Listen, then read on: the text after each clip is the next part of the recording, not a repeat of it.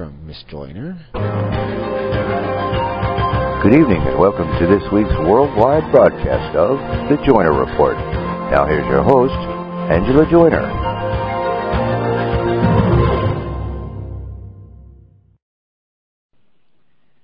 Hi, it's nice to have you all with me tonight. Welcome to The Joyner Report at WPRN-FM New Orleans and at UFO Paranormal Radio Network.com. Be sure to join us in the Pal Talk virtual chat room if you get a chance. We've got 30 or so people in there. It seems like our Pal Talk numbers are falling off a little bit lately, but maybe everybody's just got something to do on Friday night now. Tonight, my guest is Debbie Jordan Cauble. She was a central figure in Bud Hopkins' New York Times bestseller, Intruders, The Incredible Visitations at Copley Woods. At that time, she used the pseudonym Kathy Davis to protect her young family. Then in 1992, she revealed her true identity with her sister, Kathy Mitchell. Then they co-authored a book called Abducted, The Story of the Intruders Continues. Deb's experiences eventually propelled her into the Mutual UFO Network as a field investigator. Her personal experiences have given her an insight into the phenomena not often found in the field.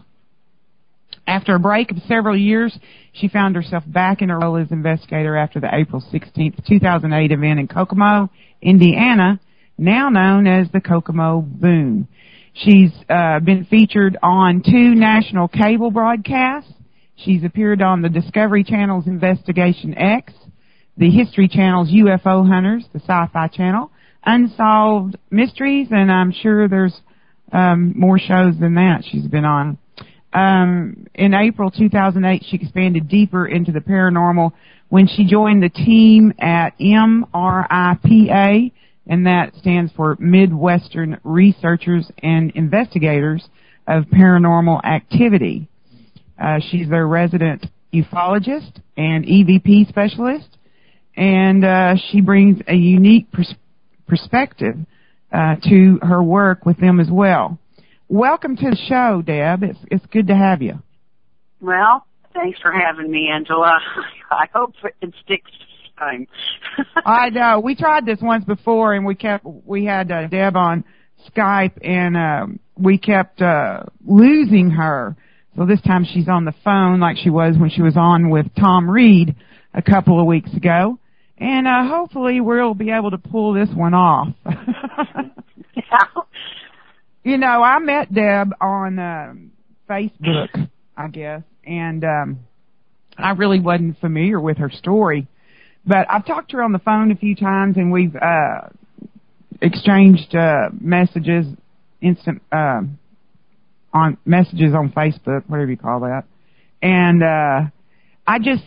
every time I talk to her or write with her, I just can tell she's a very down-to-earth person. She is somebody that I could go to her home and sit around her kitchen table and yak for hours with her. She's just very outgoing and very personable and very friendly.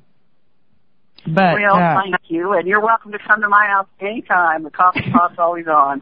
Oh, thank you. Same to you here.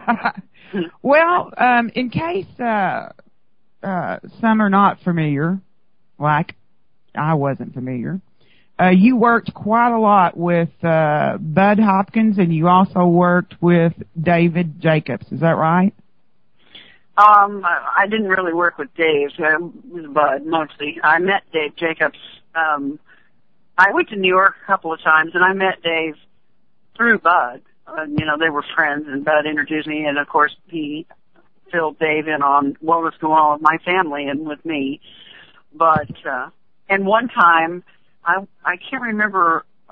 I was in that area for something, and whenever I used to go out and talk in public or anything back then, it was usually with Bud, and I did it for Bud because he asked me to, and I felt obligated to because he'd spent so much time and money researching my family and I and helping us, you know. I mean, I wanted to help him as he had helped me. So I can't remember what I can't remember what we were doing, but anyway, Dave Jacobs and his wife opened up their home to me and allowed me to stay there, spend the night there one night instead of having to pay for a hotel room, which was generous of them. And I smoked at the time, so you know, they made me a little spot out on the porch to smoke with, and were real nice about it. So, I mean, they were friendly and personal, but I didn't work with them really. I was okay. Well, when you all these many years ago, when you sent Bud Hopkins a letter, you didn't really expect to get a reply, did you?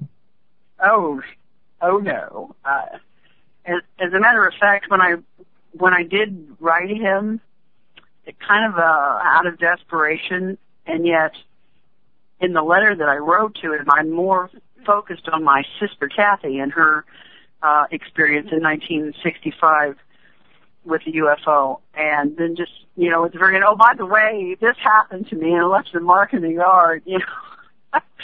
So anyway, I gave the letter to my mom, and she said she would mail it.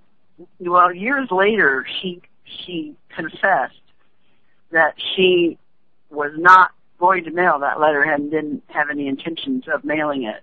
And then when she was out running errands one day, she thought about it, and she thought, you know, that's just not right. She's trusting me to do that. So she did mail it. But anyway, it was many weeks later, and I had really not thought about it too much. I mean, I thought about what was going on with me, but I hadn't really thought about the letter I'd written, because I didn't expect to hear from him. And I come home one night, and Mom's like, you know, that guy who wrote that book called. I'm like, what? You're kidding me. So, well, let's go ahead and explain to the listeners what happened to you in June of 1983 that compelled you to write Bud Hopkins. Well, I was living with my parents at the time. I had gotten divorced and had two little kids. I mean, little, like, you know, 3 and 4. And had moved back home with my parents, and I was at the house that night getting ready to go help a neighbor. So she used to pay me money to cut the patterns out. She made costumes. So I was getting ready to go do that, and I noticed as I was standing at the kitchen sink looking out the window that the light to the pump house was on, and the pump house was sitting next to the swimming pool. The pump house was for the filtration pump for the pool, the big underground pool. And I thought, that's weird, because I was out there earlier, you know, I used to help with the pool, vacuum it, put the chlorine in and stuff. And I knew that I had shut it because I had struggled with this rusty slide lock. And it kind of creeped me out a little bit. I continued on. I got in the car, and I drove along the side of the house to the back and turned around in a big turnaround that was back there before I went back out to the street, just to kind of have a look. And I saw that the light was off, but the door to the pedestrian door to the garage that was attached to the house was now open, and I knew that was closed because I had closed that. And yet I still went to Deanna's, which was just one street behind the house. And I felt guilty about it, leaving. So when I got over there, I called Mom, and I said, you know, hey, this is what I saw. You want me to come home? She's like, no, don't worry about it. I'll just lock the doors. Daddy was working second shift at the time. He was going to be due home about 11:15. And I said, well, I'll be home before that. So I hung the phone up, and because this was like around 8-ish or a little bit before, I hung the phone up, and as soon as I let go of the receiver, it rang, and I just snatched it right back up again. And you know, even though it was Deanna's house, we answered each other's phones all the time. It was no big deal. And it was my mom, and she says, I want you to come home right now. And I'm like, my mom doesn't sound like this. She was scared, and I'd never heard that. I'm like, you know, what's wrong? And I said, what's going on? And Deanna's husband heard me, and he yelled over me into the phone, "Tell her to call the sheriff. That's what we pay him for." And she heard him, and she said, "I don't want anyone here but you." But she never and upset that I just left. I said, "Look, I'll go home and see what's going on, and I'll be back, or I'll call you." So I went home. It took like 2 minutes. And when I got there, pulled up the side of the house and went into, we've had like the patio room. We called it the Florida room off the back of the house. And I went in that door, and I walked right to the trash masher where my dad had a rifle, and it was not loaded. Then I picked it up. Mom was out there. She's like, "That isn't loaded." And I go, "Well, those people, whoever's out there doesn't know that. I'll beat the shit out of them with it." You know? And that's exactly what I said. In retrospect, I must say, at that time, I was not a brave person. And whatever possessed me to pick up a gun, which I didn't do either, and walk out in the dark looking for a prowler, is totally out of character for me, and yet I did it. And, yeah, it's kind of weird just in and of itself. But I did it. I walked around the pool. I went to the pump house, didn't see anything. I knew that my dog had been in the garage because I had put her in there. She was in heat. That kept the neighborhood dogs away. So I knew she had to be out in the yard somewhere. So I went looking for her, and I found her under my dad's ladder truck.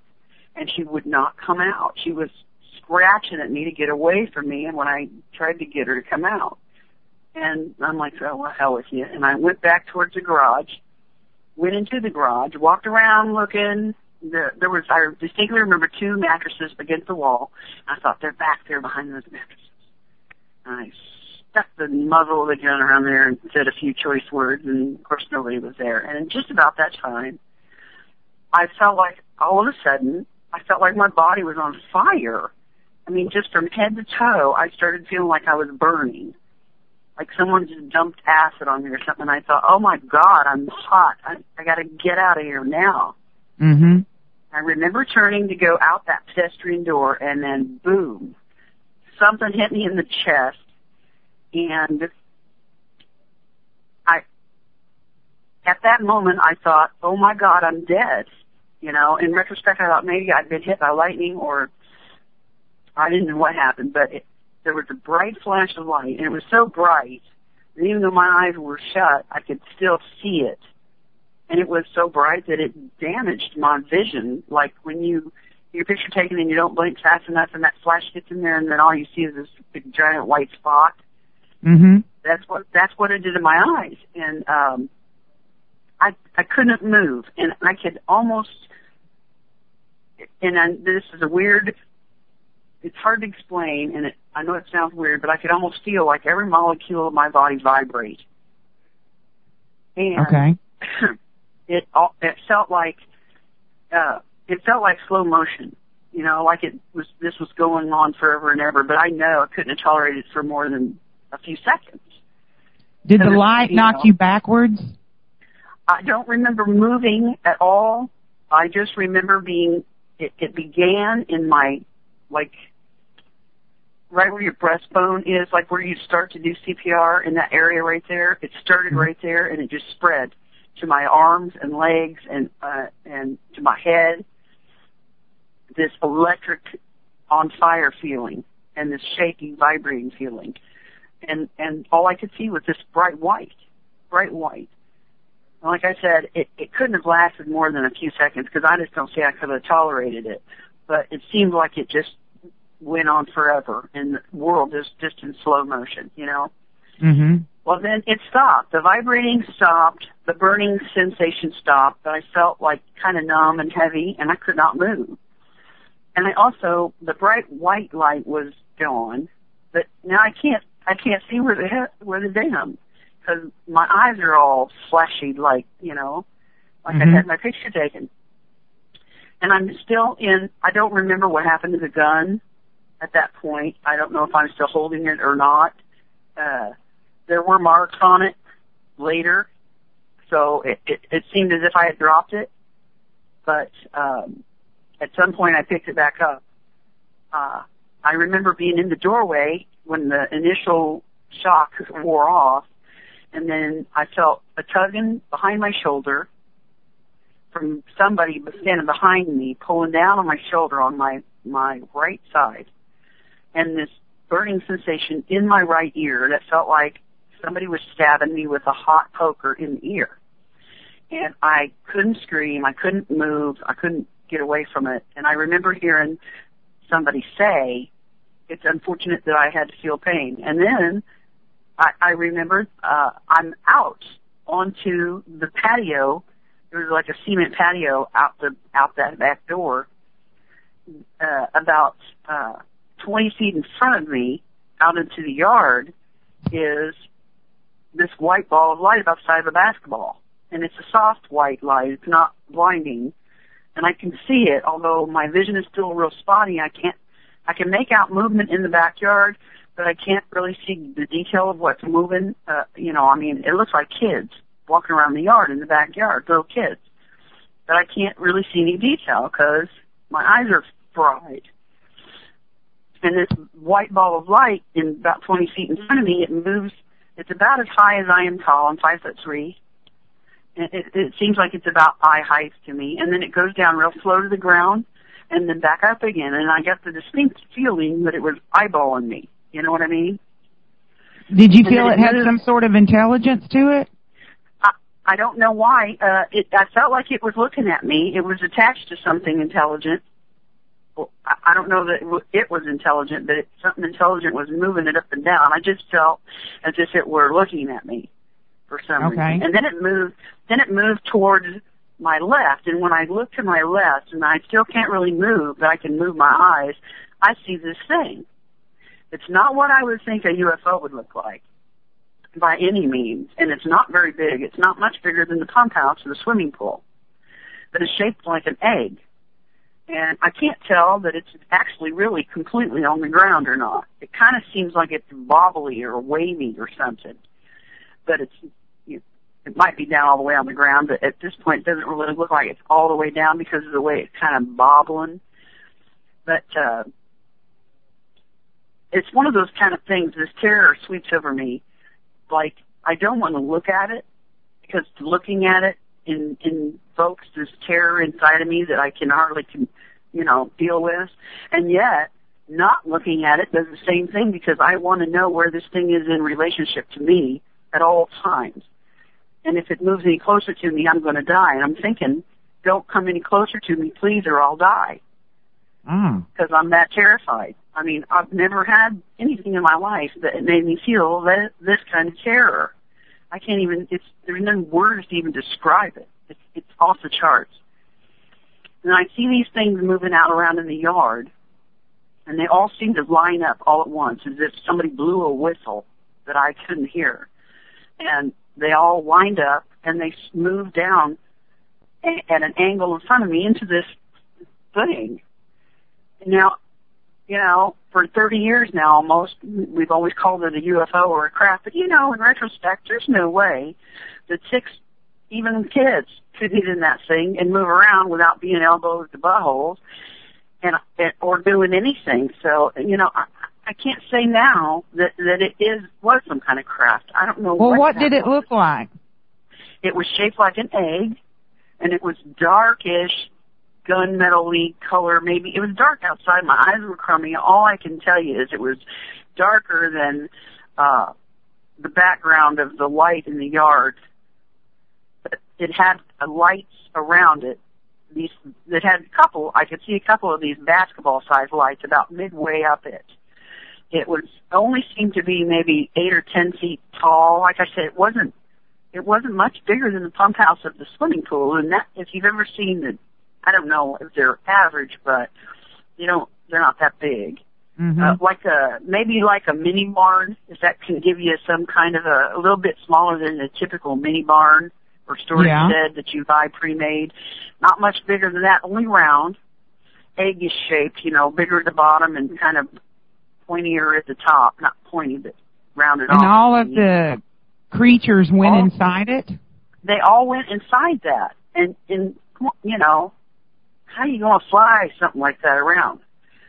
I don't quite understand how that worked or what that was. All I can tell you is what I saw. I mean, nobody certainly didn't explain anything to me. Was it was it sitting on the ground? It was as close as it could be to the ground, and it may have been sitting on it. Like I said, I couldn't see good detail, but it kind of moved, and it kind of gave me the impression that it might not have been completely all the way on the ground, kind of like a bobber on a fishing pole. Yes. You know how the little red and white bobber, how it'll sit there pretty still, and all of a sudden, a little current, a ripple will get it, and it'll kind of bob a little. This thing was sitting pretty still, but it had that weird little kind of movement to it every once in a while. It gave me the idea that maybe it wasn't quite all the way on the ground, or at least not all the time. Mm-hmm. Well, I remember thinking, oh my God, my kids are in the house with my mom, and I start freaking out about my babies. And then I, again, hear a voice coming from somewhere, as if they're standing behind me or something. And they say, your children are, your children are all right. Your children are okay. Somehow that was like a cue. And then I heard my name being called. Well, later I found out I wasn't sure where it was coming from. Well, it was my mother, who happened to be standing in the doorway of the back door, and she said that she remembered standing there, didn't see anything, and then remembered calling my name. Well, when she called my name, it was like somebody snapped their fingers, and it was as if everything that just happened disappeared. I remember being able to move, but my head didn't feel that great. But being able to move and walking up to the house, walking up the bottom patio and up the steps to the top porch where Mom was, standing in the doorway. And she says, "Is everything okay?" And I said, "It's cool. Everything's cool." Mm-hmm. And as I'm walking up there, it's like with every step I take, whatever just happened is going farther and farther out of my mind. But in its place, I'm feeling an overpowering urge to get wet. Go figure. I don't have a clue. But I just know I no longer want to go sow. I need to get wet. I feel hot. I feel gross. I feel sticky and grody. And we got this great pool, and it's almost July. And so I go back to Deanna's house, and I say, "How about we go swimming?"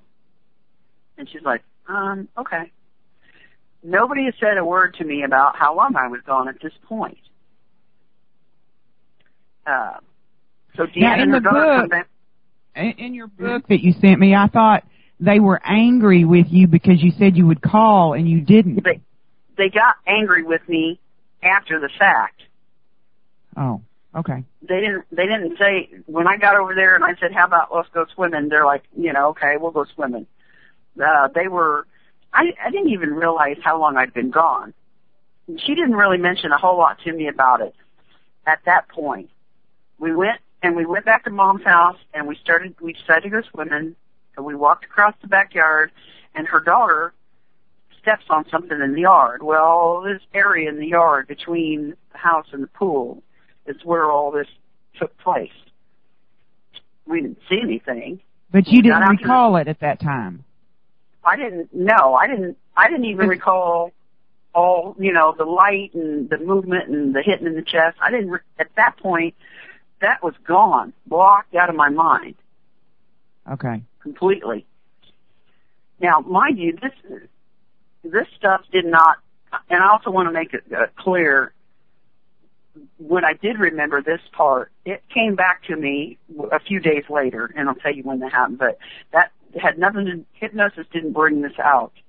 I remembered this part naturally on my own. As a matter of fact, that night, I still only remember about 15 minutes of maybe an hour or so, hour and a half maybe, something like that. I don't remember hardly anything about that night. I did have one hypnosis session with Bud after that. It was maybe a year or so later after that, and I did remember this small part of something, but this stuff that I'm telling you right now, this whole thing that just happened, that all came back to me pretty much naturally. And so anyway, you were walking along to go get in the pool, and the little girl stopped and said what? She's like, ow. You know, she thought, you know, she stepped on something or her foot burned. I can't remember how that went. But something about her foot. And then she said it was feeling numb, where her foot and then her leg.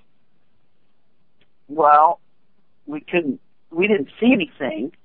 So we get in the pool. And we're probably not in there maybe 10 minutes or 15 minutes maybe, and all of us start feeling sick, not kind of queasy. And I notice, for me, you know how when you get your head underwater, you open your eyes and the chlorine, and you do that enough, when you come out, there's like halos around all the lights. Right. When you know what I'm saying? You know what I mean? Well, I started doing that, and my eyes started burning really bad, but I didn't get my head wet or open my eyes in the water. Mm-hmm. So, you know, it's been almost 30 years ago, and I haven't looked at the book. I haven't looked at my journal notes, but I'm thinking we may have gone out. We may have given up on swimming and decided to go get something to eat, and then all felt crappy and gave up and went home. And then the next morning when I woke up, my eyes were swelled shut. I mean, they were swelled shut, and I was in agonizing pain. Well, of course, I couldn't see to drive or anything, so my mother took me to the emergency room. Right. And while we were there, the doctors in the emergency room didn't really have, apparently there was an eye specialist, an ophthalmologist, an eye doctor that was across the street from the emergency room, and they either he was in the emergency room or they called him. I can't remember which way that went, but and ended up they wanted me to go to his office across the street because he had the equipment there to be able to examine my eyes more, you know, closely. So my mom took me across the street to this guy. They worked me in his schedule, and when I got in there, he asked me if I had been around a welder. Or looked into the arc of a welder's torture, you know. I'm like, yeah, no. Why would I do that, you know? So my eyes were burned, and I had several drops and a tube of cream, and it was several weeks of using these drops, at least some of them. I was using medicine in my eyes every day of some kind for like 2 weeks. And after that, they were never quite right. I became really farsighted, and now I wear glasses, and I have trifocals. When I was 39, I was diagnosed with the drusen, I think they call it, around your macular nerve. And incidentally, my older sister has macular degeneration in her eyes, and she had an experience, you know, back in 65. But hers is a different kind than mine.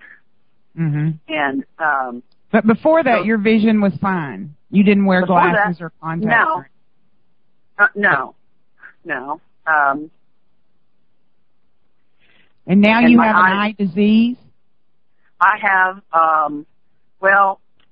have the precursor to macular degeneration. I have the deposits around the nerve, the optic nerve. I can't remember. I think they call them drusen or dredsen or something like that.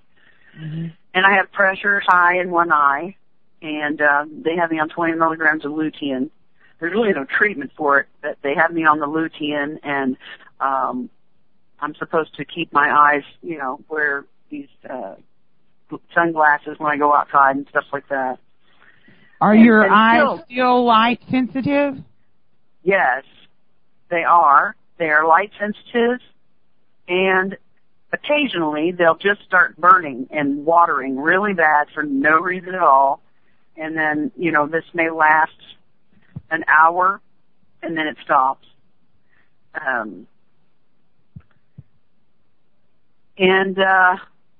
So I had that when I woke up the next morning. That was an immediate issue I had to deal with. I also had anxiety that I couldn't figure out where it was coming from. And the dog that had been outside in the backyard that night, when she'd come out of the garage, she'd been out around that stuff somehow or another. Within a couple of months, she had to be put to sleep because from the get-go, she started acting funny, and her hair fell out. She looked kind of like a mangy dog, except all her hair fell out everywhere, even places that she couldn't chew or rub. And she got these big black spots all over her back that started festering, and her eyes got all white over them like cataract looking, you know. Her teeth started falling out as she ate, and her gums were bleeding, and she was ate up. And finally the vet put her to sleep. And, you know, she was a dog. Would that be like radiation poisoning? I don't know. That's what it looks like, you know. And at the time, we're not really thinking that. I'm thinking, I'm just having in my mind, this was a couple months out, and this is when I've already remembered what I just told you about that night, and I'm thinking in the back of my mind, I'm wondering if this has any connection, but you know, how you gonna know? Right. I mean, I still always, even to this day, I worry that someday, somewhere down some stuff come up that this stuff might have caused. You know what I mean? It's always going to be a worry for me in the back of my mind. You might get cancer. Yeah. But, I think that's a normal worry, but anyway, so you got the treatment for your eyes, and you had this anxiety that you couldn't explain where it was coming from, because at this time you have no memory of what happened the next day. Not really. No, I knew something weird about that night, but couldn't put my finger on it. Well, now, a few days later, this was the 30th of June, nobody in the house, even somebody that looked out the backyard or the back windows for a couple days, which is unusual. And the family came over to go swimming, and we always do a 4th of July thing, you know, always did that, because we had the pool over there at Mom and Dad's. And so they all come in the house, they go through the back, my nephew runs outside, headed toward the pool, and he comes back in, he goes like, Grandma, what is wrong with your backyard? She's like, I don't know what you're talking about. He said, come out here and look at this. So we all went outside, and there was that mark. It was about 8 feet in diameter, circle of dark brown grass. It just laid down, and it was just dark brown, just totally dry. There was like a 49-foot swath path that came off one side of this, and it ended in a perfect arc. And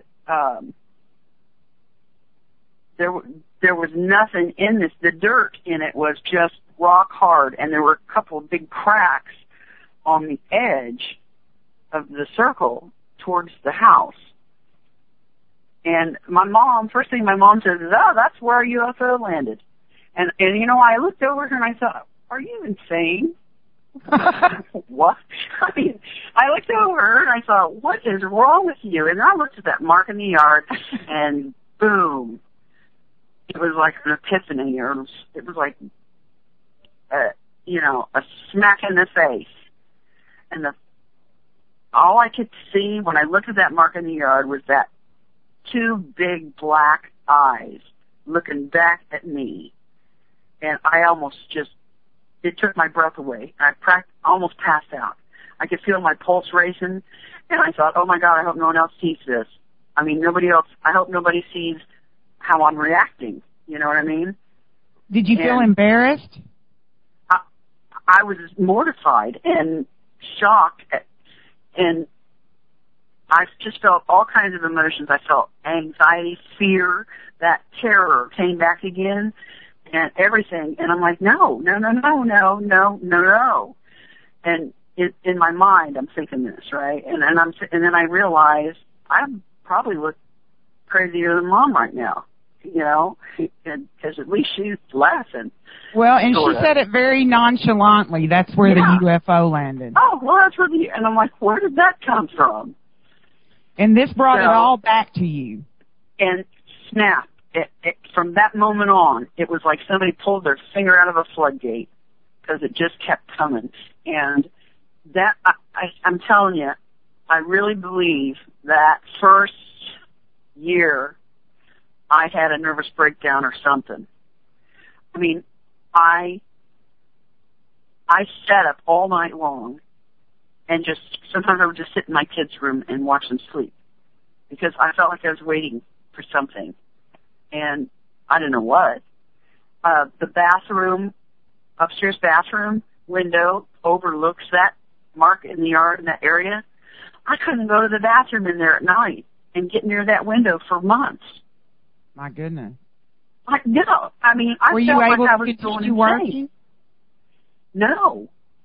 I actually ended up spending I wasn't working at the time. I was making those costumes with my neighbor, and that's how I was making money to help support us or my mom and dad, you know. I didn't have a job, and I didn't for months. I mean, thank God for my parents. They're both gone now, and I hope I adequately thank them over the years because I don't know what would have happened without them. Basically, my mom took over with my kids, and like I said, I just came a part of the scenes. I'd be in my nightgown for, a week at a time. I couldn't function. And I didn't know what was wrong with me. I started going to the emergency room because I started having what I thought were heart attacks, and they were panic attacks. And I developed these irregular heartbeats, and it was so bad. And I had one of those Holter monitors for 24 hours, and they put me on Inderal to try to slow my heartbeat down and regulate it. I started developing rashes all over my body and just weird spots. For no reason, I'd start having spells of, diarrhea that would last for days. I had started developing allergic reactions to stuff that I never used to be allergic to before. And my hair got thin, but it didn't fall out like the dogs, but it thinned out and straightened out because it used to be curlier. And that's when the grays started coming in. And my fingernails and toenails all started getting, how sometimes you get the up and down lines on? Well, I was getting the cross lines, like rumple strips at the bases of my fingernails. They looked unhealthy. I looked unhealthy. I was sick all the time. I had no immune system. Every time a bug came through, I got pneumonia twice that year. I mean, I just came a part of the scenes. And I was beginning to remember what, pieces of what I told you. And I knew something had happened. And then I started remembering stuff that I had forgotten about. Like back in the 70s, when I first got married, I had a dream that these two little big-headed, big-eyed, black-eyed guys came in my room when I was first married to my husband. Came in our bedroom. I tried to wake him up, and he would not wake up. They came towards the bed, and I remember thinking, please don't come any closer, because if you do, I will freak out. Please don't. Another terror thing. And that's when I remembered him handing me this box, this black box with a red light on it. I'm like, what is this? He just kind of set it down on my lap, and he said, you'll know what it's for when you see it again. You'll remember it. Well, hell, I still don't know what it was for. So, and I told my husband about the dream the next day. He's like, dude, what did you eat for dinner? Well, and I got the same freaked out thing in the 70s there, where that happened in the house, that happened that. They were in town, and the houses were so close together you could practically open your window and stick your hand out and touch the other guy's window. Well, the house next to us was abandoned, and the big old kitchen window from my house faced the big old kitchen window of this abandoned house. I could not bring myself to go in the kitchen at night after the sun went down and go near that window after I had that dream. What happened to the box? I don't know. They took it back from me, and they disappeared. They slid back away from me, like not even walking, just kind of slid back, got all shiny, and turned into light, and then poof, just like a flash bulb, and they were gone. Did it seem like the box had a lid to it, like it was something you could open? No, it was just a black, about the size and shape of a shoebox, and it was all black, smooth, and there was like a red, it was like a red light on the top, a red circle, but it was just like a hole, or, you know, like a flat, like a red light. And I looked into it, but, you know, I don't remember. I don't remember what it was for. I don't remember if I ever saw it again. I don't recall seeing it again, but I don't know. Now, I just thought it was a bad dream. The circle with the 49-foot swath attached to it, how long did that remain that way in your mom's yard? That stayed there pretty much intact for that first year. Snow melted off of it for the first year, and it was the weirdest thing, because we'd get like a half an inch of snow or something, and immediately it was like the moisture and the snow on this area would just be gone, and you could see it. And I've got pictures of it. You've seen the pictures. It took probably 4 or 5 years total for it to completely, as I say, heal, and it healed like a wound, you know, from the outside in. The outside edges eventually grew in. The grass that did finally grow in that area was darker, well, almost a purple green. It was so dark, and it was thicker and hardier looking than the rest of the yard. I have a picture of a dandelion that was taken. There were several dandelions that come up in the yard near the area, and they were 3 times the size of a normal one. And I took it's a bad picture, but you can see it, so I had a crummy camera. But then we had, Mom had planted tomatoes out by the swimming pool. So it was a little, you know, a bit away from, I wasn't right next to the mark in the yard, but it was in that area back in there in the backyard. The tomatoes that came off of that plants that year, they were the size of like grapefruits, but you couldn't eat them because when you bite into them, they were so acidy that it would burn your lips and your skin would peel off. God. And the vines were as big around as my wrists. Well, after you first found the circle spot, what color was the grass and the ground, and how large were the cracks around it? Well, the grass was brownish tan, just real dry, and inside the mark, almost grayish tan, you know, and the dirt was kind of a grayish color. And the cracks, there was one crack, we tried to measure how deep they were, and I had a 12-foot ruler, you know, like you get from school. Yeah. And I tried to stick it down in the hole to see how deep the crack went, and I dropped it on accident, and it disappeared. You couldn't even see it. Well, that was pretty deep. That's pretty deep. Yeah, it is. And I tried to do, I called the agricultural agent for the state of Indiana, and I tried to learn about, you know, fairy rings and fungus and mold, because there was, in the center of this, there was a little, like some kind of a white goo. But when we kind of tried to dig a chunk of it, I'm not a skinny girl, and I was a lot heftier then than I am now.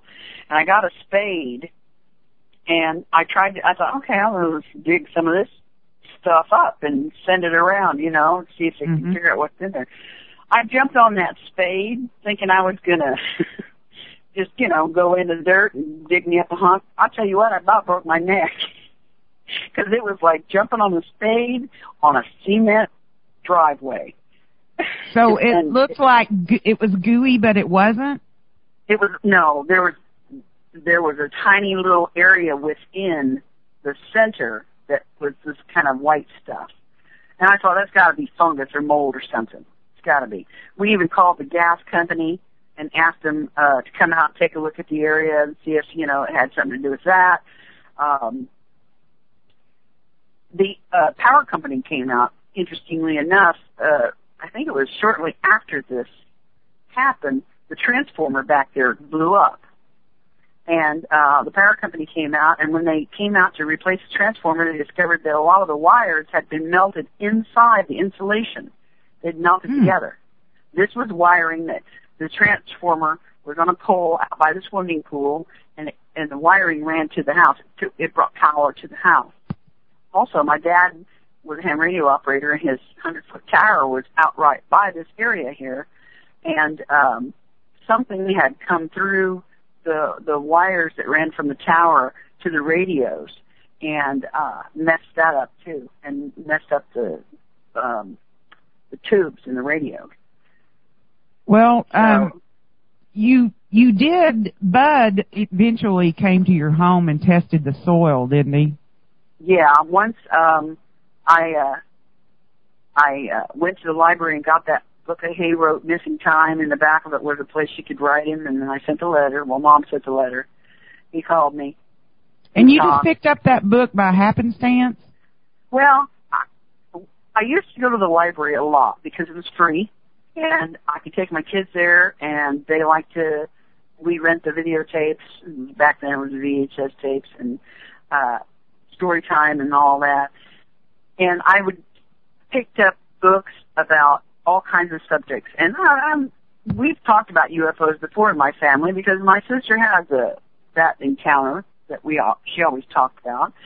When I picked up Missing Time, though, I actually thought it was about, I've been getting crime dramas and, you know, stuff like about Dillinger and things like that. And I kind of thought it was about people being kidnapped, but not by aliens. Till I got to flipping through it and I realized what it was. I'm like, oh, okay, well, this might be interesting. Then I started trying to read it, and I got panic attacks. I couldn't even read more than a chapter or two at a time, and my mom finally was like, you need to take that book back to the library. But so I took it back, but then when I started to remember all this stuff started coming back about what had happened, I went back, got the book, got the address, wrote the letter. I can't remember. I think I went to New York first, which is a giant leap of faith for me, because you know, even my mom said, you don't know. She said, yeah, you don't know this person. You're just going to go, you know, all the way to New York City. I'd never been anywhere in my life. I was 23 years old. I remember reading that. I remember reading that you sold your washer and dryer so you'd have money to go. I did. I had an apartment-sized washer and dryer, and when I moved back with my parents, I had it in storage. And so, to get the money to get the bus ticket to go to New York and meet him, to try to figure this all out, I sold my washer and dryer to get this ticket. And well, he had me going to meet this doctor lady in New York City, this psychiatrist named Dr. Clamar, who would help me. Well, all I knew is I need help because I'm jacked up, and maybe this guy can help me because this is crazy. Mm-hmm. And apparently he's heard it before. So, I went and I was terrified. So you have to know me back then. I'm not so much like that now, but back then I was so afraid of getting lost. I don't know. And I think it stems from an incident that happened when I was a kid, like maybe 6 or 7, and I actually was lost for like a day. And again, it was surrounding weird circumstances and weird people, you know. So maybe it came from that. I don't know, so it really wasn't normal for you to take off on your own like that. But you were so desperate. Hell no. I was so sick. I was desperate, and I thought maybe this guy could help. And yeah, it was way out of. I'd never been anywhere except Kentucky or Rough River State Park. I mean, in Florida with my parents when we were kids. I was just a girl from the sticks, you know. Mm-hmm. New York City was a big, scary place, and that's how desperate I was. And I remember getting on the bus and riding there, and on the trip there, I was thinking to myself, what in the hell is wrong with you? Why, what am I doing this for? This guy could be a flaming fruitcake nut job axe murderer. And here I am riding the bus right to his porch, But by then it was too late. I was already on the bus and halfway there. But, and you know what? When I left New York, I think I was in worse shape than when I got there, because now I had 100,000 million more questions. But, because after you talked to him, you realized that you weren't the only one, that other people had similar experiences. He showed me a drawing that a gal, because I had drawn an image of what I remembered these things look like, right? Mm-hmm. He showed me a drawing of a woman, I think she was in North or South Carolina, and I think her name was McBride.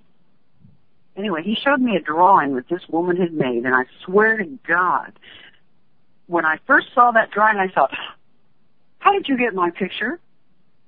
I thought it was mine. It looked so much like the picture that I'd drawn, and I looked around and went, wait a minute, that's not mine.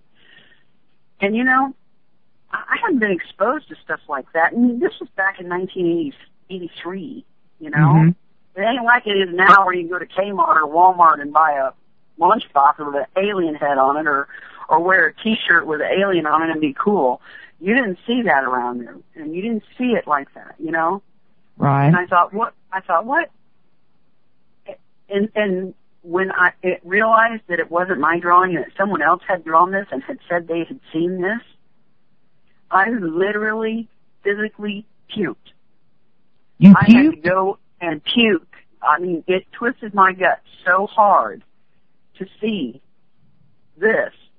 And it's like this woman had to get in my head to see this. Because I never told anybody about this. And this woman lived in North Carolina or South Carolina. I never met her in my life. How could she get in my same thing that I saw? And this ain't supposed to exist. And now is this woman seeing what I'm seeing, and everybody telling us this isn't real, this doesn't exist?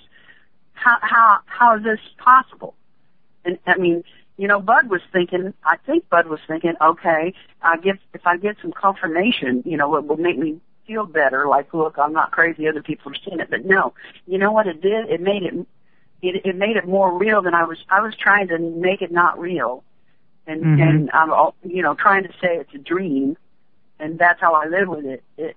This was trying to make it real, and I didn't want it. You didn't want it to be real. I didn't want it to be real because I got to live here, and I got kids to raise, and I got to be sane, and I can't be going crazy because I got to do. I got raised kids, and I just couldn't. I didn't want to deal with it. Right. But I needed help because I was not even able to function. I was in what they call the emergency room of this whole phenomenon. I was completely fried. Thank God. Your parents must have been so worried about you. They were, and I know they were, especially and my kids too. And thank God for my parents, and they were really supportive. I mean, Mom, the week after that mark in the yard, she turned around to me one day in the kitchen. She goes, "You know what? I just remembered why I called you that night." And I go, "What?" She's like, "I just remember why I called you to come home that night. That night." I'm like, "Why?" I'm thinking, do I want to hear this or not? I mean, this woman just said, "Oh, that's where you're off with." Anyway, she goes, "I was standing here in the kitchen, and I saw this ball of light surrounding the bird feeder out. There was a bird feeder out right by where that mark in the yard was." She goes, "I saw this ball of light surround the bird feeder," and I thought, is that somebody with a flashlight shining their flashlight on my bird feeder? And she said, I kind of tried to lean over and see if I could see somebody over to the side of the house, but I didn't see no beam or nothing. And she goes, I kept looking at that light. And she says, it got smaller and smaller and smaller. She was a real soft white light. She was and as the smaller it got, the more I thought about you. And then when it she said, just poof, it just disappeared. And she goes, and that's when I thought, I've got to call you. You need to come home right now. And I'm like, okay, Mom, thanks. You know, if she had, so if she you had had told me seen that, a ball, the sphere, yeah. but she had too. And on that note, it's time for us to take a break. We're going to take about a 10-minute break here, and then we'll be back with the second half of the Joyner Report. So stay tuned for more of Debbie Jordan Cobble's story. It's really interesting.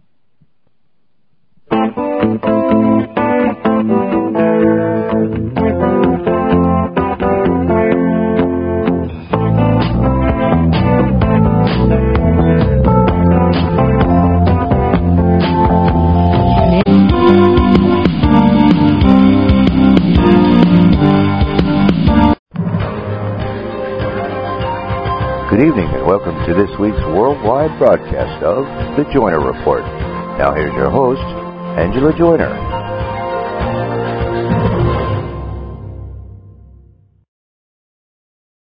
Right, welcome back to the second half of the Joyner Report at WPRN-FM New Orleans and at UFOParanormalRadioNetwork.com. Tonight's guest is Debbie Jordan Cobble. She is been keeping us on the edge of our seats for the first half. I'm sure it's going to be like that for the second half. She's a quite well-known abductee. She has a book. My husband thinks it's very funny to distract me. Sorry, y'all. Mine would be too if he wasn't in bed asleep already. Golly. He's driving me crazy tonight. He's ADHD or something. Anyway, she has a book, Abducted, the story of the intruders continues. And Deb, can you tell the listeners where they can get a copy of your book? Well, it's been out of print for a long time, so you might be able to find a copy of it on eBay or Amazon.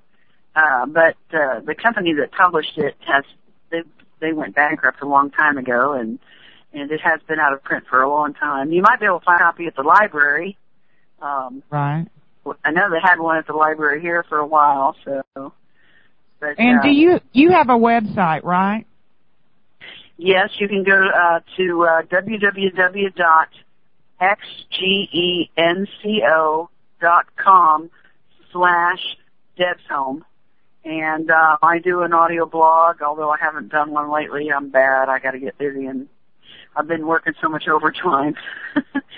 And just to keep in touch with a lot of people I've met over the years who, you know, were kind enough to ask about how we were doing. And so I kind of like, you know, keep up there and let people know how we're doing. I've been very fortunate that I have had support throughout all of this from my family and friends and neighbors and coworkers and everyone. And I realize, believe me, I know most people that have seen and experienced some of these things don't have that kind of support. So one of the reasons that I decided to write this book that my sister and I put together, it was twofold. It was a kind of therapeutic for us. And I had been keeping a journal of things daily, so most of the stuff that I put in the book actually came from my journal entries. And so, you know, it was therapeutic for me to do that, because when I was having this nervous breakdown coming apart at the seams thing, I did seek counseling. And I remember being in a group session one time, and one of the other people was sitting there crying because his wife left him, and he was just, you know, all hysterical over everything. And that's a terrible thing, but I wasn't feeling it at the time, and I kind of snapped on him all crazy like, and stood up in the middle of the session and said, "Do you feel anxious? You feel afraid? You don't have a clue." Out. And the therapist came after me, and, you know, he's like, "What is going on? Can you talk to me?" So, I mean, like I did go to counseling, and I went for years, and then actually still see somebody, you know, because life has a way of yanking your chain sometimes. I agree. Not paranormal, even, you know. I mean, not, you know, my husband died and stuff. So. Yeah, I know that was a traumatic experience for you. Yeah. When did you first realize that you had been abducted? Well, actually, that night in the June 30, 1983 incident to me was the I don't know, sometimes I say that night I died and the new me was reborn, and I was raw and wild and crazy in the beginning, but I've come through it all and gotten strong and I'm in a good place now. But I think it was that incident that kind of like, once again, pulled the plug out of the hole of the dam, and it all started coming back. And I started to remember incidences that happened to me when I was a kid, you know, and younger. And it just over a period of time, as these memories came back, I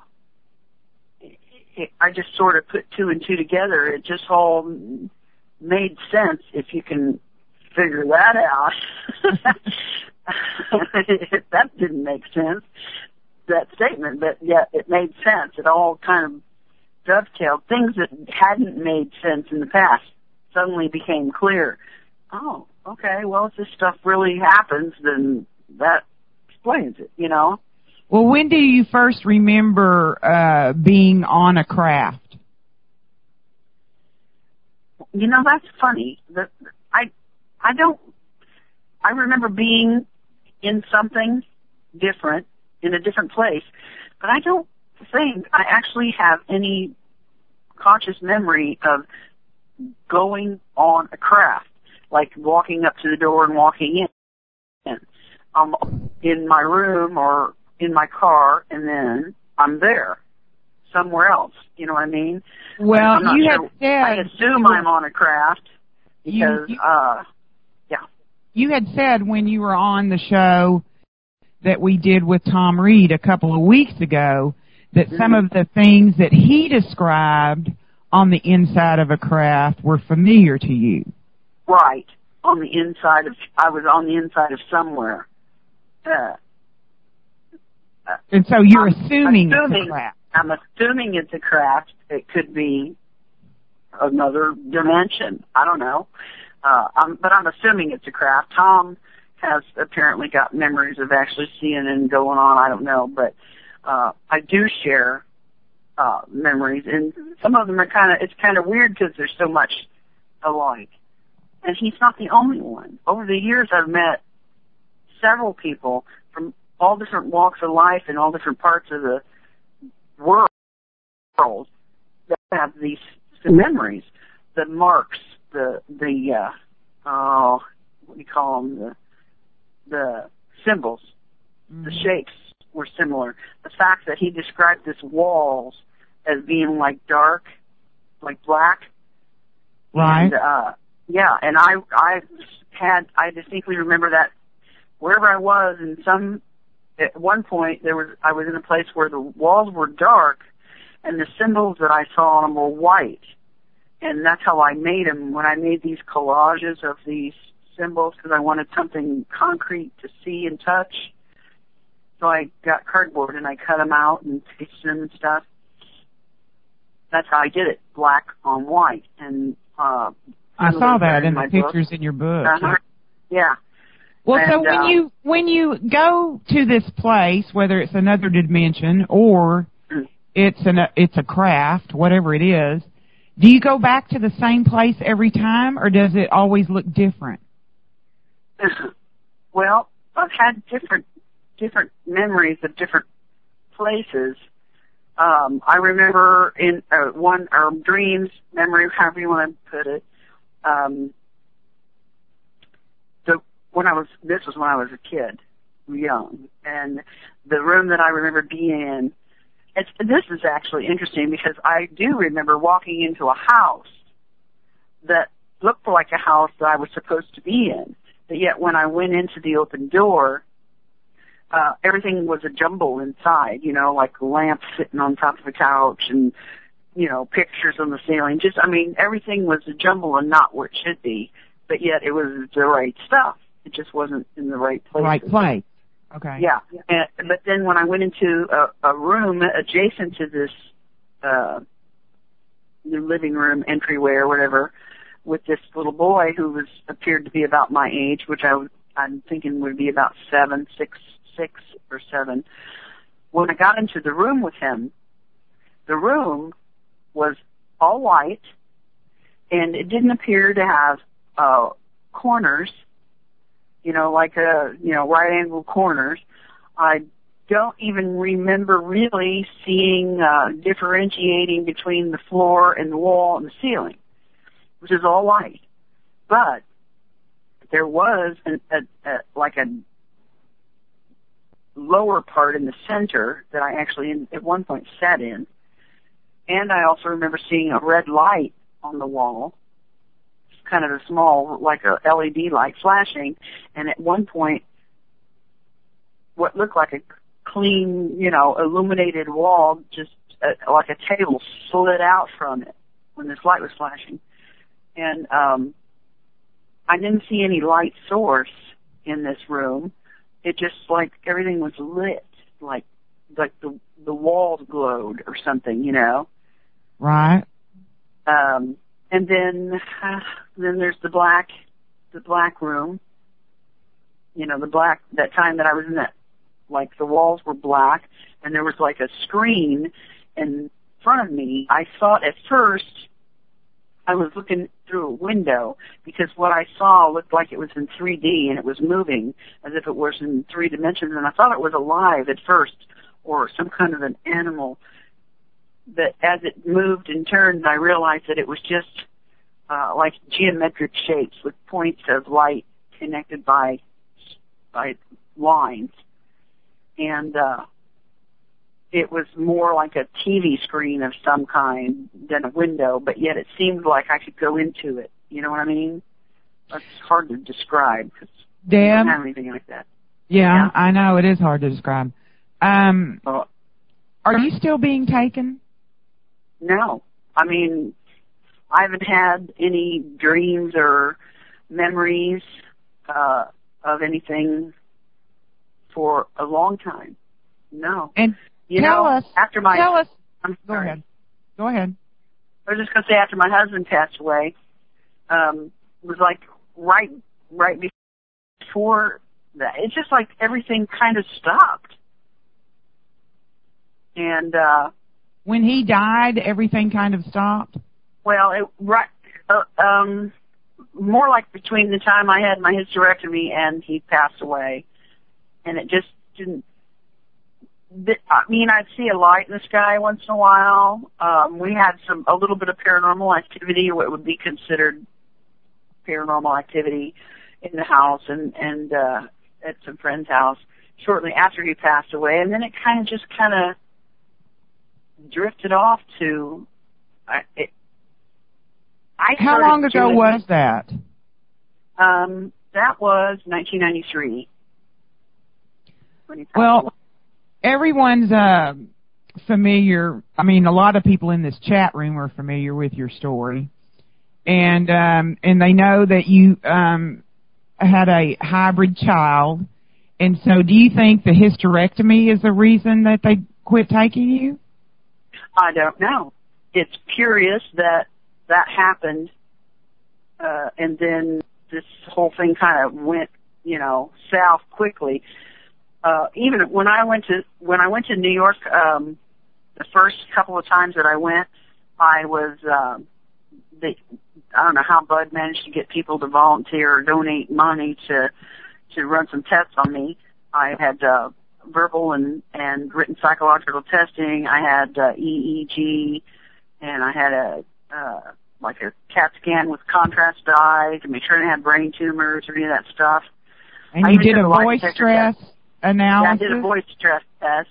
That did that once I got back home. He set it up with somebody in Indianapolis. I think it was like a retired police officer or something. And I passed all that, and the guys at the the hospital that did the testing, I was telling them, if there's something wrong with me, just tell me. That's fine. If this is a disease or a mental illness, okay? I mean, good. Just give me a pill and make it go away. And even if it's, even after I got to a point where I had the hysterectomy and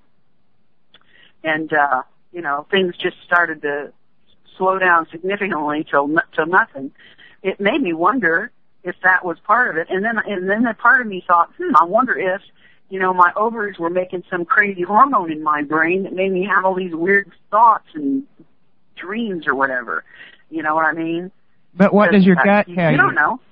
Well, my gut tells me I know what I saw, and I know what I saw, and I know what happened that night in '83. I know what other people have told me, that we found independent witnesses to that night. We've got independent witnesses to other things that happened to me when I was younger. We can't all be affected by my hormones. That's right. My hormones couldn't make that mark in the yard. And as far as being pregnant goes, that's always been the sticky point, and I didn't want to tell anybody about it in the beginning, and I don't know why I even mentioned it to Bud, but I will always say I got pregnant by my husband, or my fiance at the time. Uh-huh. And then I had a crazy dream that I called a crazy dream that my baby was gone. I mean, when I first woke up, it was kind of like these weird dreams that I have. They're very vivid and 3D, realistic, color, and the more awake I am, the more I remember, as opposed to a normal dream, which when I wake up, I know I had a dream, sort of bits and pieces. An hour later, I can't even remember what the hell it was. You know what I mean? That's and so if it's an abduction, you remember it all through the day. As the longer I'm awake, the more I remember of what I quote unquote dreamed. Okay. So when I found out I was pregnant. I wasn't married yet, and I was 17. So believe me, just trust me. If you'd have met my old man, you'd have known. You don't tell him you're knocked up unless you're sure, because you don't want to deal with that. Well, did you go to the doctor and have it confirmed? Yes. My mom took me. My mother took me to the doctor because I went to my mother and I told her, Charlie and I were going to get married anyway, but we bumped it up because I didn't want to be like huge going down the aisle, because this was the 70s, This was 70s, 78. Yeah, it was a different time. Yeah, it was way different. And yes, Mom took me to the doctor. They gave me a physical. They gave me the urine test and the blood test. And I was pregnant. The doctor said I was pregnant. He even thought I felt farther along than what I thought I was. But, I knew when I'd had sex, so I was going by that. And then I had gotten accustomed to the thought of being pregnant, and we'd move the wedding date up and everything. And then I babysat for my sister one night on a weekend night, or a Saturday night, because I was watching Bob Newhart on TV. I remember this is, when important things happen in your life, you remember that. You do. Seriously. Like I remember what I was doing when the shuttle crashed, or exploded. That night, I remember laying on my sister's couch with my back to the TV, facing the back of the couch. Front door was open because, again, this was a different time, and where we lived, you could do that. And I remember hearing the theme song of the Bob Newhart show. I'm like, I need to roll over because I want to watch this. Oh, I'm tired. And I feel this stroking sensation down my spine. And I'm like, oops, and then no sooner did it make me feel creepy than it made me feel sleepy. And I just kind of drifted away. Well, when I woke up the next morning, I was in my niece's bed, my little niece, and I don't remember how I got there. I don't remember my sister and brother-in-law coming home, but clearly they did. And upon awakening, my immediate thought was, oh, my God, my baby. Oh. And I was freaked out. I was freaked out. And I went to the bathroom, checking everything, and everything. Did you have any good. blood or anything? No. No, everything looked normal. But I couldn't shake this feeling that there was something wrong. Something was wrong, and it had to do with my baby. And I even called it her. She. I just knew it was a she. Anyway, so I can't shake this feeling, although clearly everything looks fine. And I still don't understand, how I got from the couch to Lisa's bed. But, so I tell my best friend, she's like, I'm going to Planned Parenthood to get my pills. Come with me. We'll get another pregnancy test. Everything will be okay. Then you'll calm down, because I'm still freaking out. I didn't really know what to tell anybody, and so, because I'm still not remembering much. And, so we go, do the urine test, and, the lady comes back and she says, listen, your pregnancy test was negative, but if you haven't started your period in a week, we advise you to see your family physician. Oh, she got to the point where your pregnancy test was negative, and I just went freaky. I was like frozen. I couldn't talk. I couldn't move. My girlfriend's like, oh, shit. She grabs my arm, takes me, puts me in the car. I am crying and pounding on the dashboard, and I'm screaming, where's my baby, She's like, dude, she goes, you need to calm down. I cannot take you home like this, So I went back home, told my mom, look, I think I'm spotting and I need to go to the doctor. Something's wrong. And I'm, clearly upset. So my mom calls and makes a doctor appointment. We go to the doctor. He gives me another physical exam, and pregnancy test, negative. He takes me and my mom back into the room. Just come in here and sit down and we'll talk. He said to me, you're not pregnant. Sometimes these things happen. We see this. And my mom's like, what? And my mom's like, does she need a D&C? Because, that's what we do. And he's like, no, I don't see it. I don't see a need for that at this time. And he looked at me. The last thing he said to me, and I'm kind of upset. He says, look, you're young. You'll have other children. I think the best thing would be for you to just forget this ever happened. And I looked at him and I said, I will never forget this as long as I live. It was never talked about again. We never talked of it again in my family. And I started having dreams of her. And then the whole thing in the backyard happened in '83. Right. And like I said, pulled the plug out of the dam and everything started flowing again. And she started because the pregnancy was before the '83 event. Yes. This was in I want to say 77, 78. It would be in 78. And the marketing year didn't have till 83. And it started coming back to my mind a lot.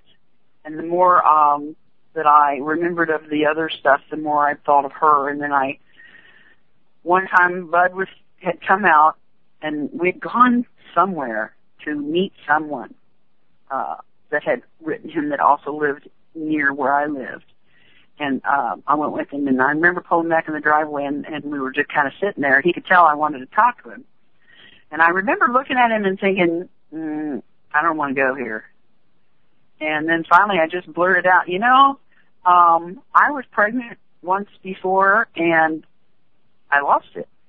And he looked at me like, okay, I'm sorry, he said, I'm sorry, that's terrible, or, something like that. But I could tell on the look on his face, he's probably thinking, what does this have to do with anything? And why are you telling me this? Right. And, and I told him, and then I start crying. And I'm like, I don't know why I'm telling you this, but for some reason I feel compelled to, and I feel that there's some kind of connection between that mark in the yard and my baby. And he's like, whoa, you know, it kind of freaked him out. Mm-hmm. There was a lot of discussion over the next few months and into the next year or two about whether I would even consent to have that added into the book, you know. But then right. Bud told me that he had been contacted by several other women who had had similar experiences with pregnancy and had reacted the same way I did. I'm like, seriously? You know, and then it's turned into, over the last 28 years, I'm telling you, trust me, I've met hundreds and hundreds of women who have come up to me after a talk somewhere, or even if I've just gone to listen to other people talk and have told me similar things, stuff like this. You know, I don't know what it means. I don't know what it means, and I just know what my gut tells me, that I know that pregnancy, that child of that pregnancy is somewhere alive, somewhere out there. Did you meet her? I have had several episodes through the years where I have encountered someone that I thought was her. And each time I did, it was like age progressed appropriately, you know. Like one time I think I saw her when she was, you know, a little kid, and then I thought several years later what age she should have been. I encountered somebody that looked like that, and that would have been the appropriate age. You know what I'm saying? She kind of went up to the years, and I'm thinking right now, she should be 32, almost 33 years old, maybe. My oldest son is 31, and she was, you know, a year or two before him, I think. Did she ever acknowledge you as her mother when you've seen her? And the only time you've seen her is on a craft or another dimension, right? No. One time I think I saw her in my apartment. Not in my apartment, but I was in the kitchen of my apartment, and the apartment had a patio door, you know, big sliding glass door with a patio, concrete patio, and then a privacy fence around that. And the slats were big and wide. You could see when kids would run down the back between the buildings, you could see them, you know, running through there. And one day I was sitting in the kitchen, and I looked up, and I saw someone standing looking at me. And first I noticed the shoes were strange and the feet were small. I'm like, it's got to be a kid.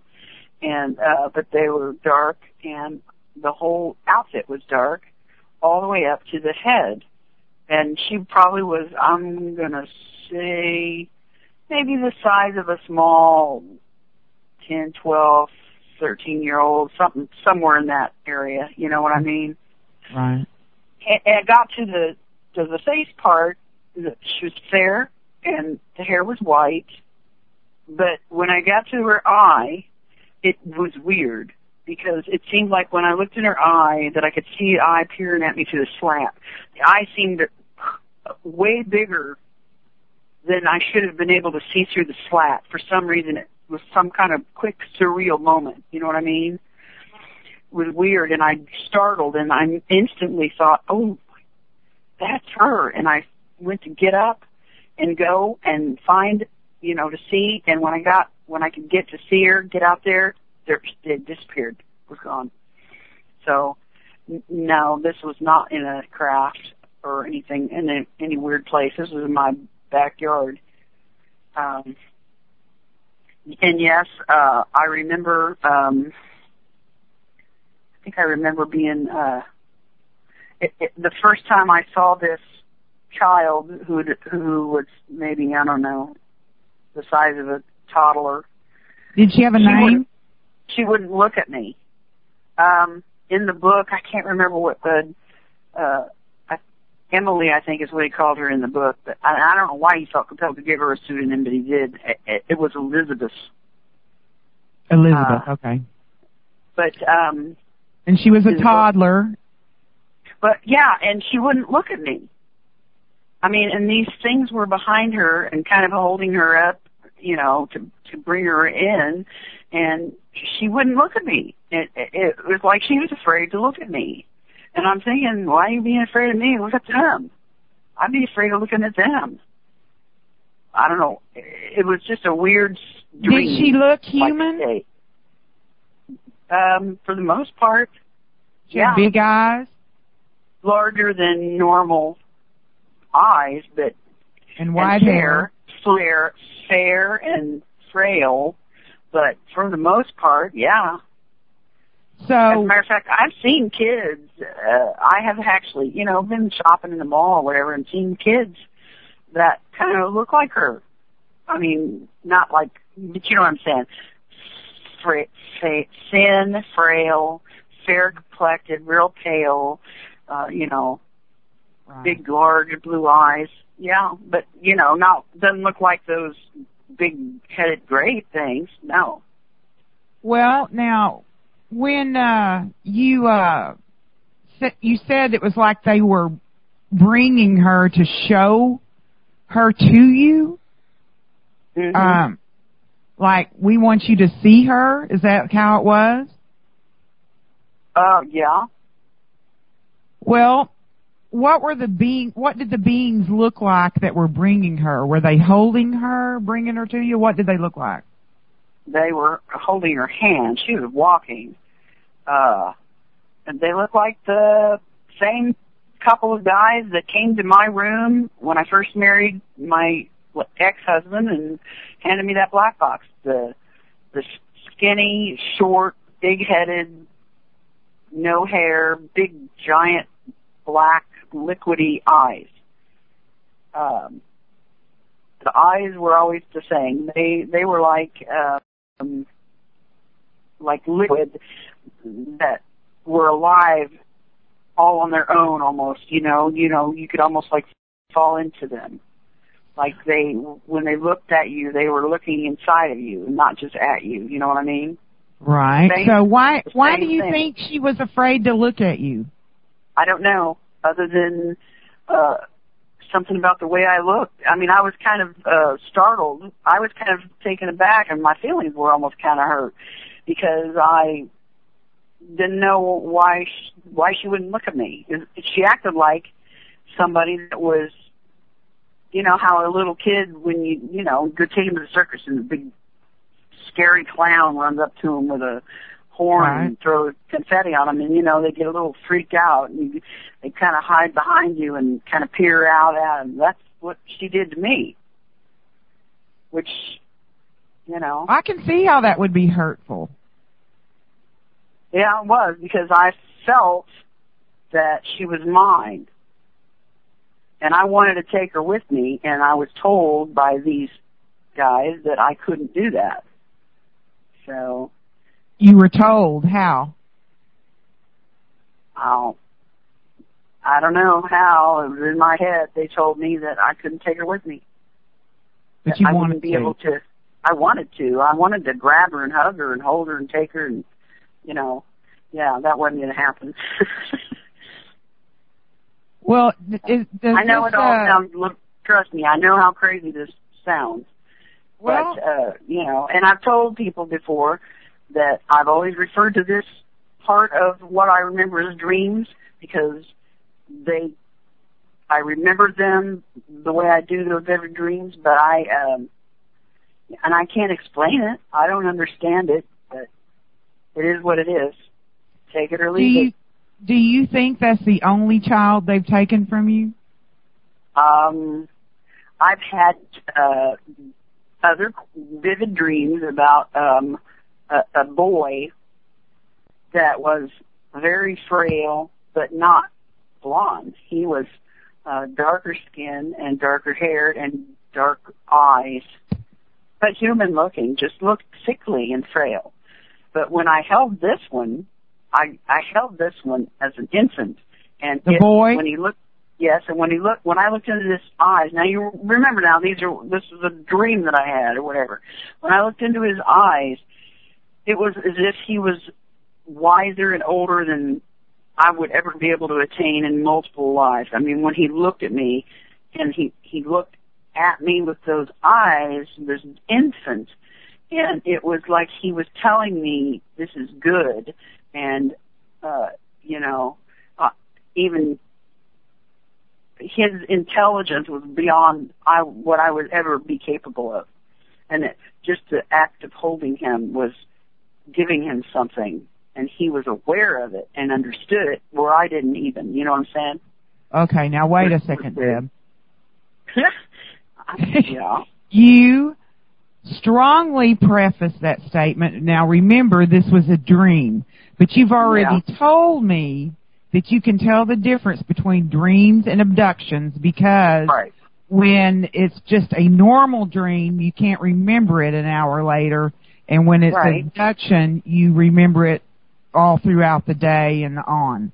Well, it comes back to me like a dream comes back to me, except it comes back to me in reverse. I mean, when I wake up, I can't remember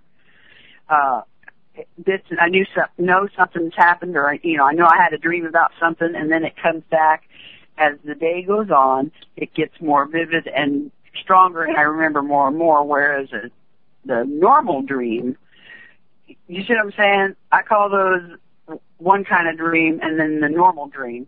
And I'm guessing, I'm thinking that possibly the reason I remember these dreams this way and normal dreams the other way, where like an hour later I can't remember what I dreamed, is because there's more to it than just it being a dream.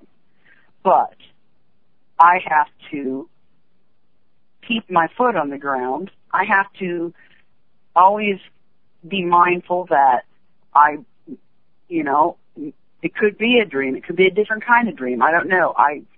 It feels real, and I think it's real, but this is how the memories come back to me. Not in a hypnosis session laying down with somebody talking to me. This is how I remember it. You know what I mean? This is how the memory comes back to me, but I call the memory a dream. Does that make sense at all? Kind of.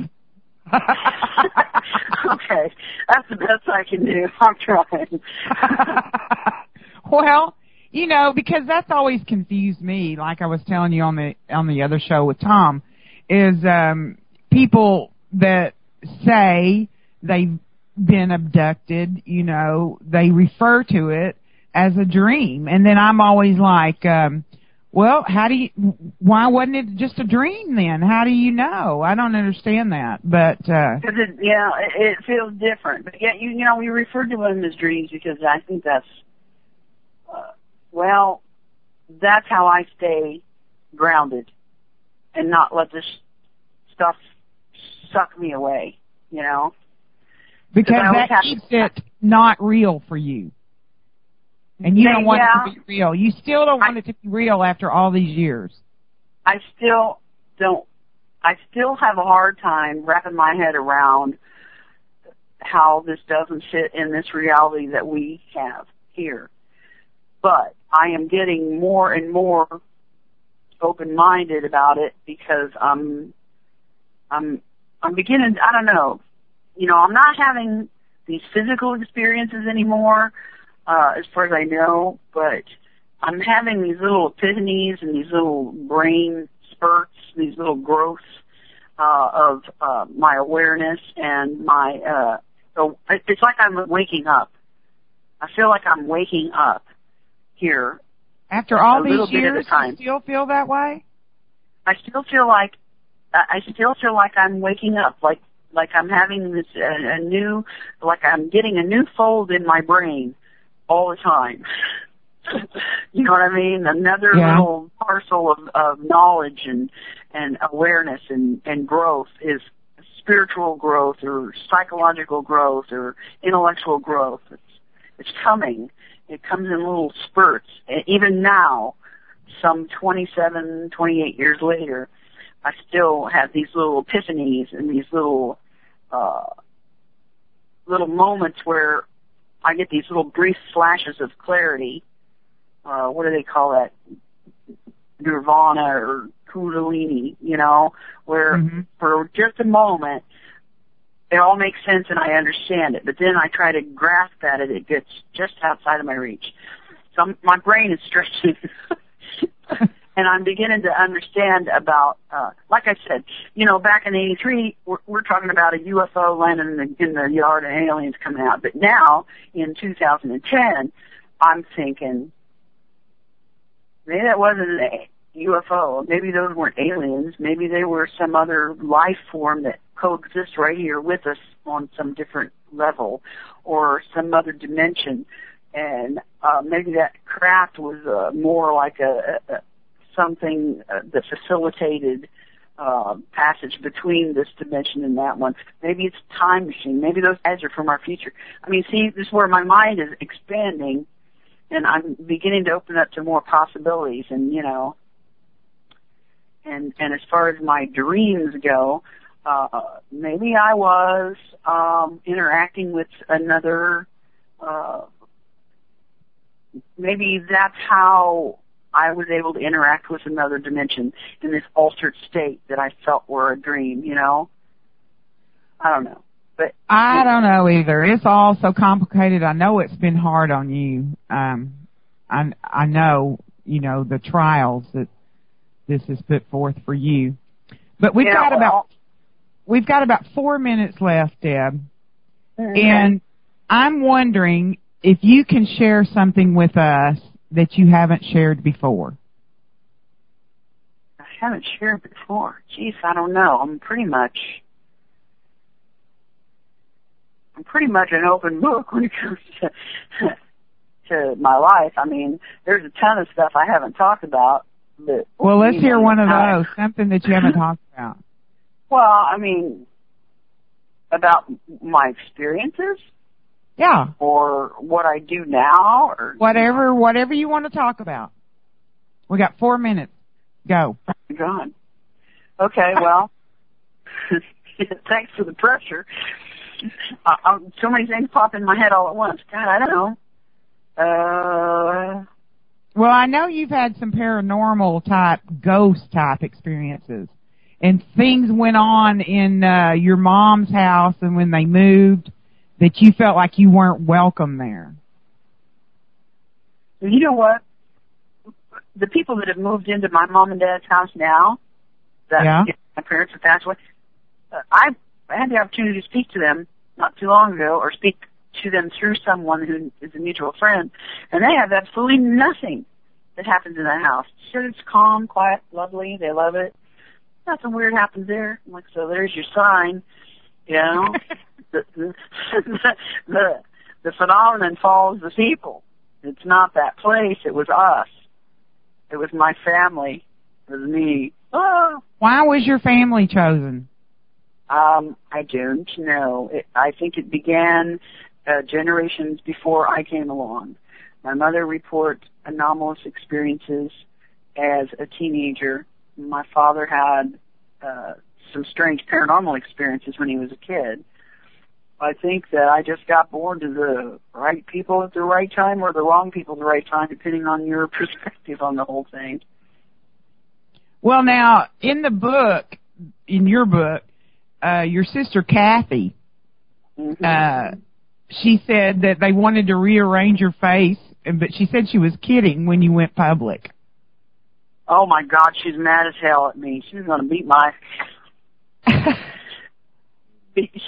She's like, what are you telling them about my stuff for? You keep your own business and tell them your own. I'm like, but it happened and it was weird. She's like, what? She goes, oh my God, she was mad as hell at me. She's over that now, I think. And she's your older sister, right? Right. And something's been going on with your family for a long time. And it's not just UFO stuff. No, it's not. A lot of paranormal stuff, psychic stuff. I mean, my little sister actually reads tarot cards and does spirit drawings, and my older sister does psychic stuff, tarot cards. I can't even figure them out. Forget it. I don't even try. but I could do other things. You know, when I was a kid, I used to be able to bend brass handles by rubbing on them. Yeah, that sounds weird. I know. But, well, you know, I thought everybody could do that. I didn't know other people couldn't do it until I went to school and started talking about it, and they all looked at me like, okay. Does that lead you to believe that the UFO, spirit world, ghost, or whatever are sort of all linked together? Oh, yes, absolutely. And that's why I got involved with paranormal investigations, too. I'm looking for that common denominator. So far, the only thing I've come up with is the actual experiencer themselves. It seems that people who are open or prone to paranormal experiences are also more prone to or open to UFO experiences. Don't know why yet. I'm still figuring that out. It is, you know, you're not the only one that feels that way. Nancy Talbot also feels that way, that it's all a mixture somehow. But with that, I am being told that we are out of time. And Deb, I just want to say how much that I appreciate you coming on my show. I'm glad we didn't. We finally got it all done. Yeah, we did. We didn't get a dropped call or anything, so we did really good. Heck and, yeah. You know, I always love that deal you have on your Skype thing about normal is just a setting on your dryer. I think that's hilarious. I got another one that says, all of you people out there who believe in psychokinesis, raise my hand. Okay, and with that, we're out of here until next Friday night. You've been listening to the Joyner Report on WPRN FM New Orleans. Thank you very much. Good night.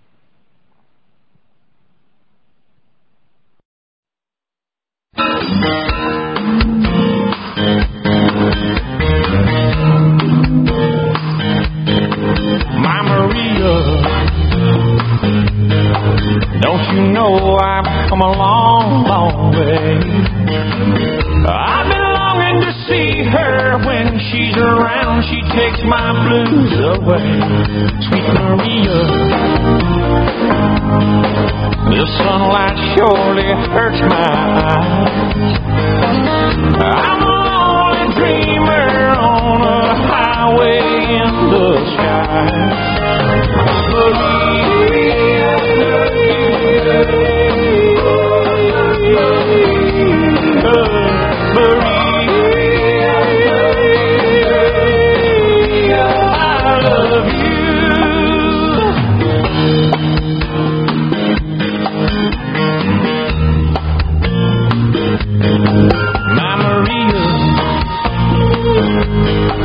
There was some blue and sorrow times. Just my thoughts about you bring back my peace of mind. Gypsy lady, you're a miracle work for me. You set my soul free like a ship sailing on the sea. She is the sunlight when the skies are gray. She treats me so right, lady. Take me away. Mama Maria,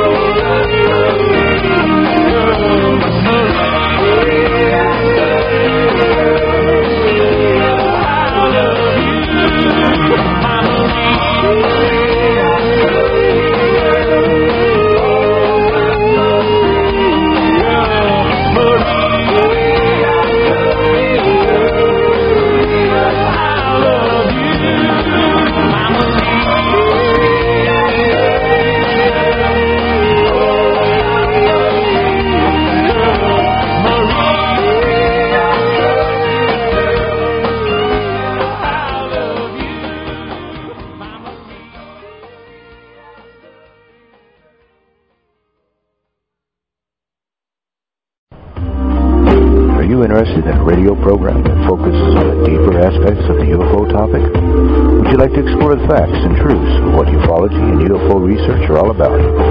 Then, join us here every Saturday evening at 7 p.m. Eastern on the UFO Paranormal Radio Network for Eye to the Sky, the UFO Synopsis, with your host, E. Andrew.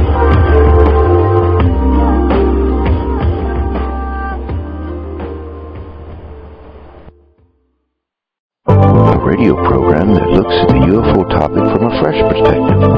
Sound interesting? Then join us here on the UFO Paranormal Radio Network every Friday evening at 11 p.m. Eastern, 10 p.m. Central for The Joyner Report, hosted by journalist and researcher Angela Joyner.